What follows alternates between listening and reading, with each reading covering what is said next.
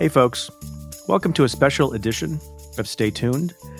We usually don't tape on odd days.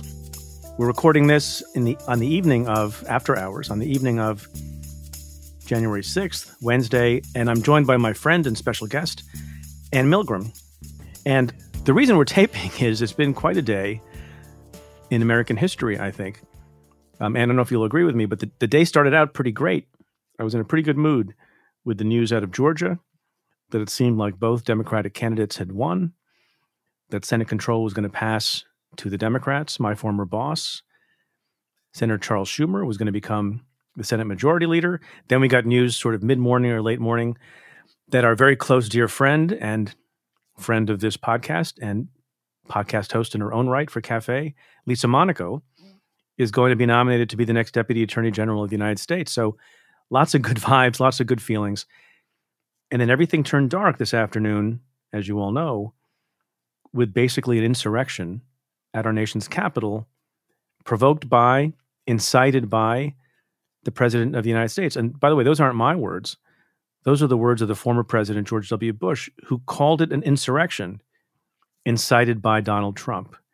And so I went from feelings of euphoria and elation and optimism to feelings of anger and sadness and disbelief over the course of 3 or 4 hours. And Ann and I were texting each other, and we thought we maybe partly to inform, but also partly as therapy for us, we should get together remotely from our homes and talk about it for a few minutes. And how angry are you? It's hard almost to put in words how both angry and also heartbroken I feel by what we saw today. And I would echo what you said, Preet. This morning I woke up seeing the Georgia win for Warnock, and then later today seeing the other race called for Ossoff, and just having this sense of a lot of things that really matter in our country right now, getting COVID under control, getting the vaccine to all Americans.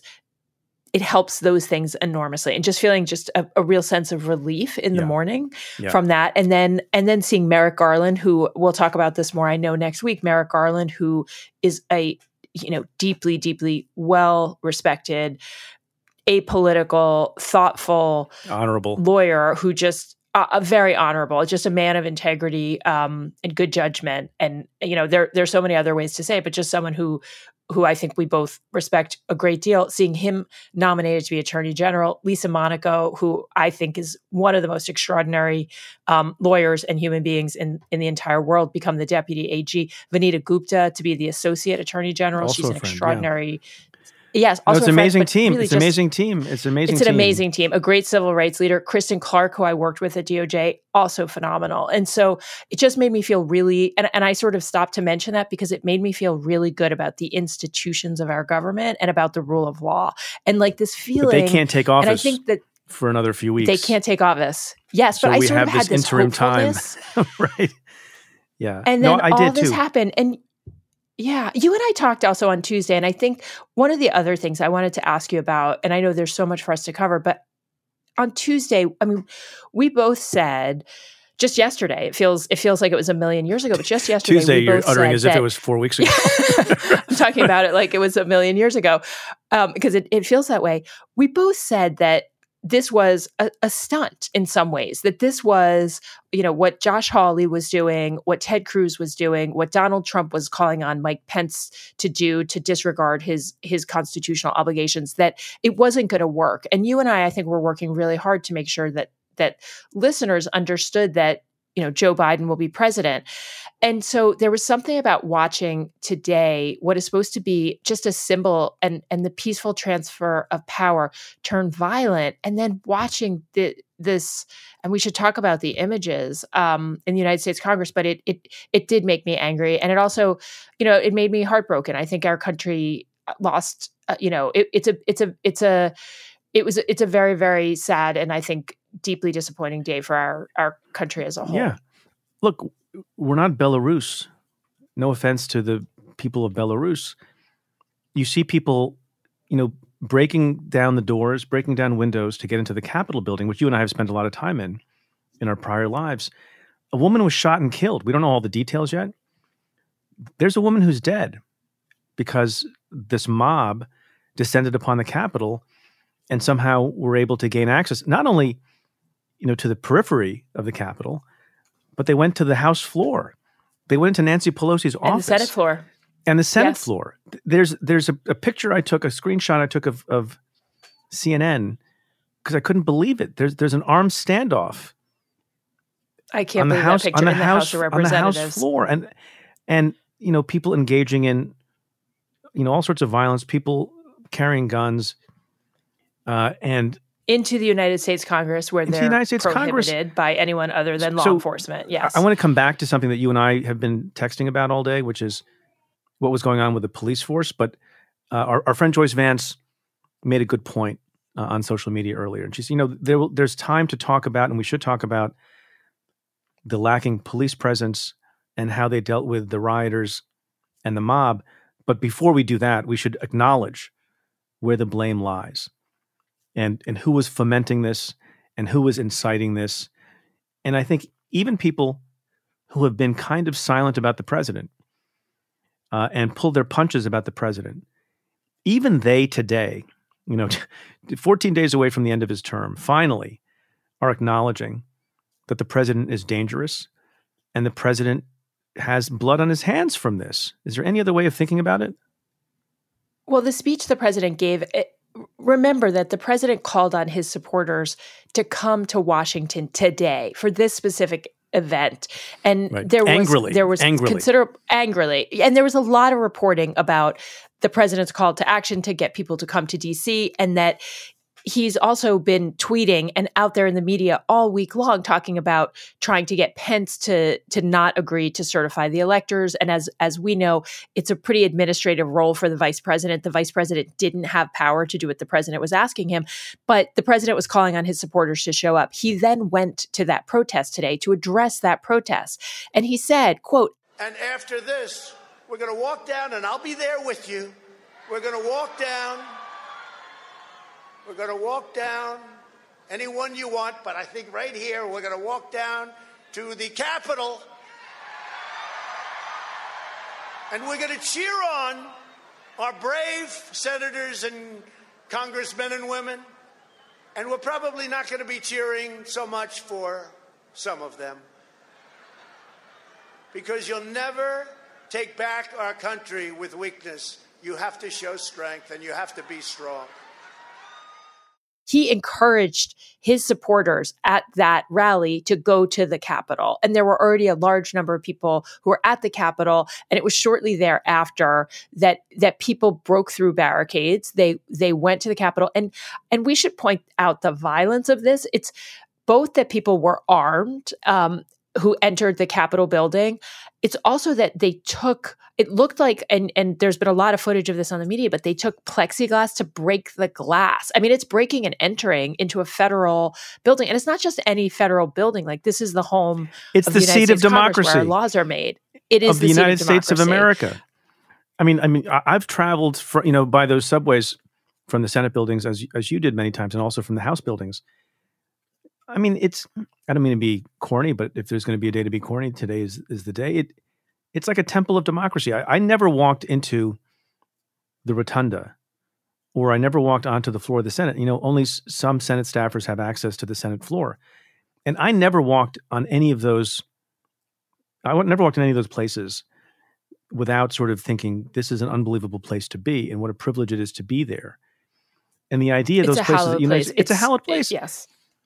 My first job ever was as a United States congressional page in the House of Representatives. I was 15 years old when so it is very formative in my mind. And I cannot tell you how many, days and nights I spent on the floor of the United States House of Representatives. And just, I have the deepest regard. And I'm certainly complain about members of Congress sometimes, but I have the deepest regard for the institution and for what the men and women who serve there are trying to do, which is to make laws. When I saw that picture of the barricade of the front door to the House of Representatives with armed law enforcement drawing guns to keep out violent they're not protesters, rioters, whether we call it riot, insurrection. I mean, I don't know if you've gotten this question, but a lot of people have asked me, is this sedition, the violent overthrow of government? It is just, and we can debate, I think, in the future what we should call it. But just that image, it just brought home to me so powerfully that our government, we just take for granted that it will be a peaceful transfer of power and that we will have free and fair elections. And we did have a free and fair election. And the president of the United States, we should also just talk for a minute. And I don't want to, I'm giving him too much airtime, I think. But, when people told him after the protests had gone this incredibly violent way, and the president's supporters stormed the Capitol and it basically took possession of the House of Representatives and the Senate, the president went to a videotape and basically said, the election was stolen from us. He mildly said probably because he was forced to, but not forced to because no one can force him to do anything, but was impressed upon to do something and tell people to be peaceful and go home. He had that very weak tweet, but in the context of telling people to sort of not be violent, he also fed them the lies. He said another tweet where he said, always remember this day. He started with the lie. He's encouraging them. Look, the other reason that I blame Donald Trump and his enablers is it's a combination of things. It's the combination of lying about the election over and over and over again from the biggest bully pulpit in the world, and then inciting them to come and to go to the Capitol, provoking them. And then when, the pyromaniac that is Trump has lit the fire, he does nothing to mitigate. The reports are that he had no interest in telling people to stand down. I forget where this is from, and I'll remember it eventually after we're done taping, I'm sure. But some people just want to see the world burn, particularly after they've lost something, and that's him. But we should talk about some of the sort of more legal law enforcement aspects of this. As much as we blame Trump, talking about mitigation, there was notice. There was forewarning that there was going to be this big demonstration on the part of perhaps angry, violent people. And we know that DC is no stranger to protests, whether it's Black Lives Matter or something else. And we see and have seen how strong the police response can be with respect to rioting. And I haven't seen all of it, and this is, still unfolding. But, a lot of these folks were able to get a little bit too easy access to the U.S. Capitol. And there is some footage that I saw today that's very disturbing, where it looks like there are some law enforcement officials, I don't know if it's Capitol Police or other folks, who are kind of letting folks approach the building. So how do you feel about the police response? Yeah, I think that I think this is a really important part of the conversation. And I want to agree with you strongly that I think the blame for what happened today lies with the president of the United States. And we should be very clear about, even when he gave that sort of speech saying, go home, he was busy saying, the election was stolen from you and I love you guys. Ivanka was tweeting out about calling the people there calling them patriots, as though there were something noble about what was happening when it is the exact opposite. It is efforts to undermine our democracy. So I think we just have to make it really clear where the blame lies. That being said, there was notice that this was coming. We have seen, remember when the president had the square in front of the White House cleared so he could go to the chapel right across the street? We have seen the National Guard. We have seen use of force. We know that there were a lot of conversations about the number of people that were coming and some concern that was expressed. It is really almost impossible for me to understand how they did not have more officers who were present there. Because one thing I will note is just looking at it, it did not appear to me that there were enough officers present. And again, I think Joyce is right that we can talk about this down the road, but people have to understand that when something like this happens, the responsibility of the Capitol Police is they have a lot of responsibilities at the same time. The Secret Service is getting Mike Pence out. There are individuals who protect the leadership of the House and Senate. They have to be gotten out. The rest of the members of Congress have to be secured because they don't, there was later reporting that there was a pipe bomb that was found near the RNC, the Republican National Committee. And so you're just in a very intense threat environment. People are breaking through the glass to the United States Capitol, storming the floor of the House and Senate. And so there's a lot of tasks that have to be done that require that you have enough officers. And it looked like they might not have. The other question that a lot of people have asked is why were people not arrested? Yeah, how many arrests? So the report I saw, just so we could, at this point, we're recording this at 8 p.m. on Wednesday evening, total of 13 arrests. Maybe that's not correct, but that's a small number, as I'm sure you'll say in a second. That was an information provided by DC earlier, yes. Yeah, 13 arrests. A very small number of arrests, which it seems, and we should also just note, and I think a lot of people have probably seen this picture, but I was reminded of the photograph of what Congress looked like in preparation for the Black Lives Matter protests. And there were rows and rows of armed rows of law enforcement, completely armed riot gear, law enforcement outside. And so, there are a lot of questions I think that will need to be answered. And there is time for that going forward. Look, I mean, I'm just hopeful. Again, we're sitting here at 8 o'clock and here's my question for you is like, does this get resolved peacefully tonight? And how do we think about additional protest in the next 2 weeks? I mean, Joe Biden doesn't become president. Yeah. I'm very worried. And what's interesting is at this moment, as we said earlier, there are people who have kind of been silent before who are talking about the 25th Amendment, who are talking about impeachment, even though there's only 2 weeks left. And I think there's a real galloping concern that this man is not fit to continue leading in office for 2 weeks. And I wonder if now that both the House and the Senate are in the hands of the opposing party, if there are things that they can do.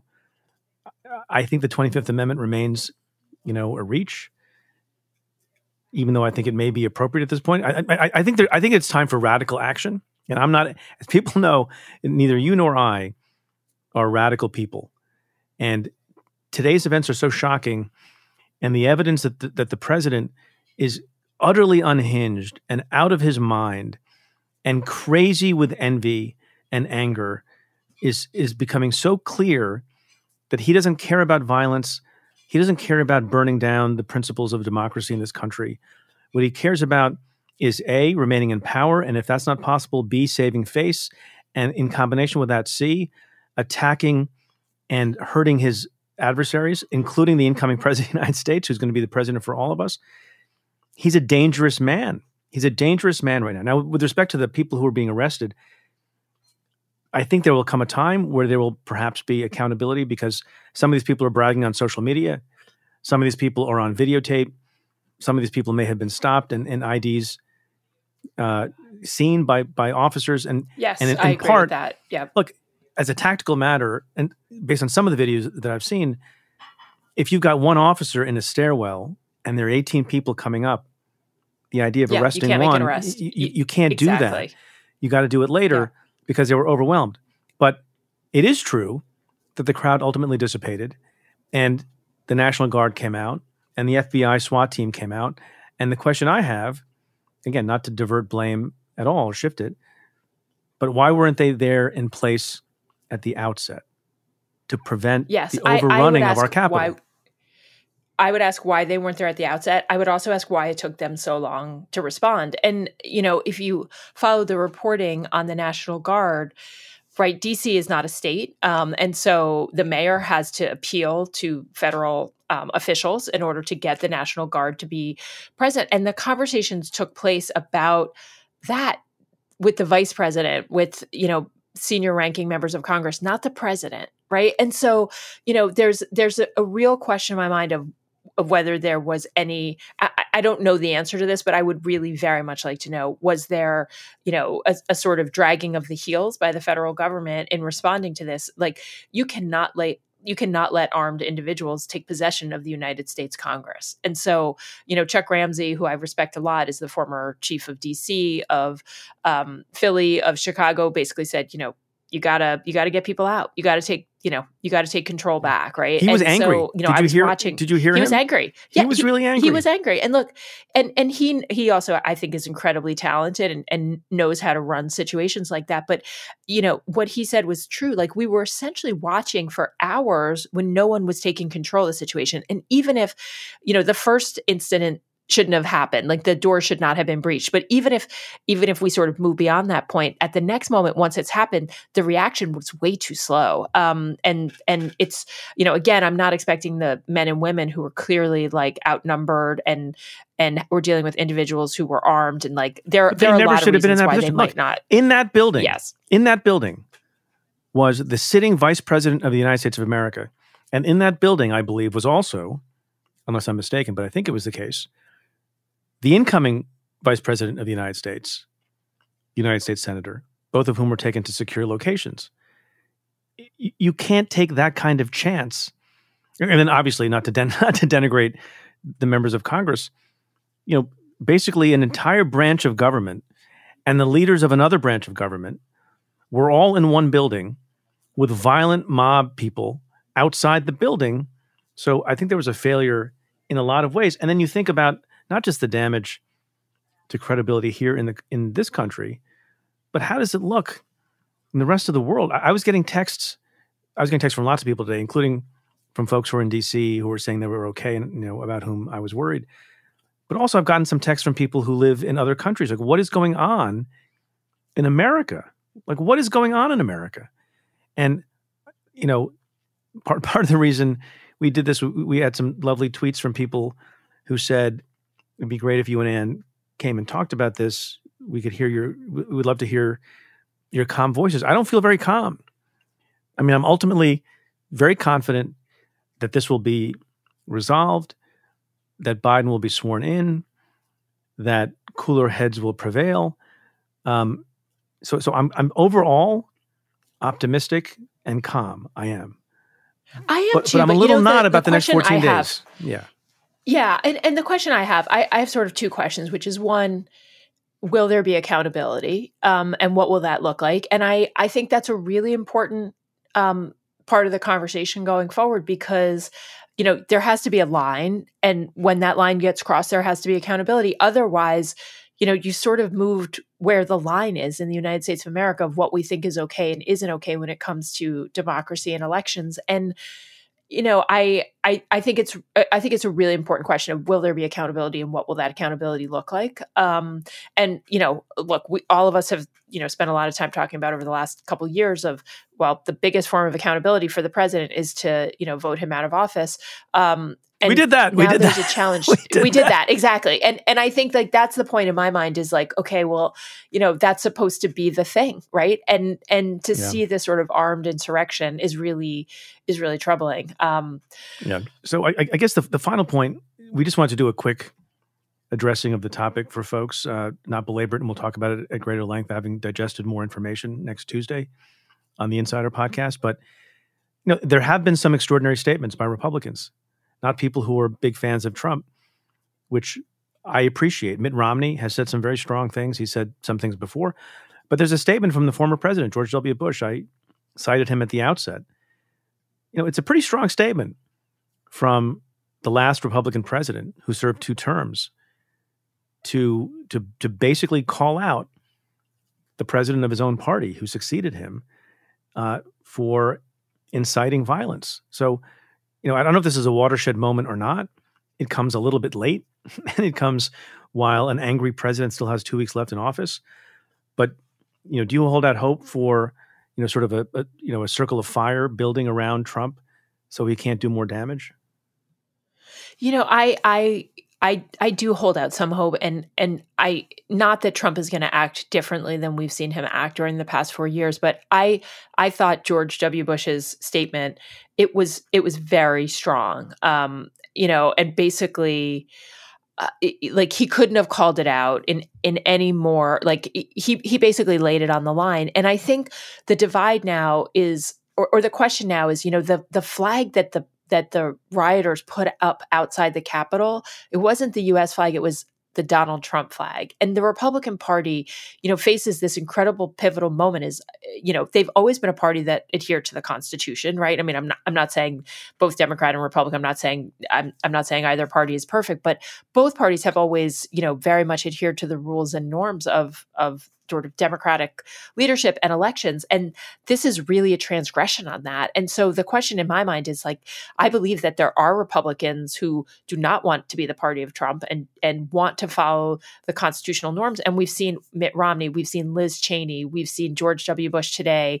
We've seen actually, Mitch McConnell gave a speech today on the floor of the Senate talking about democracy and how elections work. It was pretty good. And so it was pretty good. And so I think we have to be really clear in saying even people whose policies we often criticize and who I personally think have not been vocal enough during the past 4 years and stopped a lot of the problems that we've seen, I still believe that there is this line of, a number of Republicans really believing deeply in the Constitution, current Republican elected leaders, believing deeply in the Constitution and thinking that this is absolutely abhorrent. And so the question is, what happens to that? Like, tomorrow, does that go away? Or, tomorrow, do they take a stand against Trump?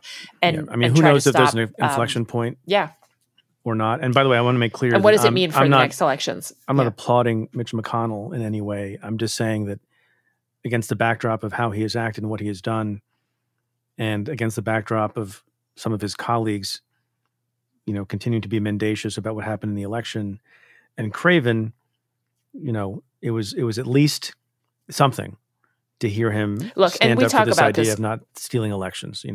So I'm not giving him too much credit. And you're right. And we should remind ourselves of this, that we always say you don't get points for doing the right thing. And so, my point on McConnell's, he did what he should have done today. And a number of other Republicans did what they should have done. And the fact that all of them did not, and that, this sort of I don't even know what to call it, what Hawley and Cruz, this insurrection that they were trying to lead today. I mean, the goal was, I think, to overturn, a free and fair election. And that's been the president's goal. And so I think it's really important to call that out. So I think it was in some ways, one of the worst days in modern times for American democracy, but also a good day because power has shifted. It will inevitably shift in a concrete way very soon. By the way, we had a very strong statement from Joe Biden, who appeared, incredibly presidential, said all the right things in a moment of flourish. I think I tweeted that it was his best and most important speech to date. And in some ways, maybe it was. And he was the president today, not Donald Trump. So we will be focusing on the aftermath. We will be looking at what happens with the objections, which are continuing into the night this evening. We'll be looking to see if people get arrested and on what kinds of charges, and talk a lot more about it on the Cafe Insider podcast next week. Thanks, Ann. Thanks, Preet.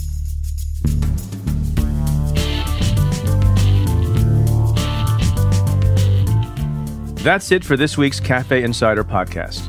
Your hosts are Preet Bharara and Ann Milgram. The executive producer is Tamara Sepper. The senior producer is Adam Waller. The technical director is David Tadashore. And the Cafe team is Matthew Billy, David Kurlander, Sam Ozer-Staten, Noah Azulai, Nat Weiner, Jake Kaplan, Calvin Lord, Jeff Eisenman, Chris Boylan, Sean Walsh, and Margot Maley. Our music is by Andrew Dost. Thank you for being a part of the Cafe Insider community.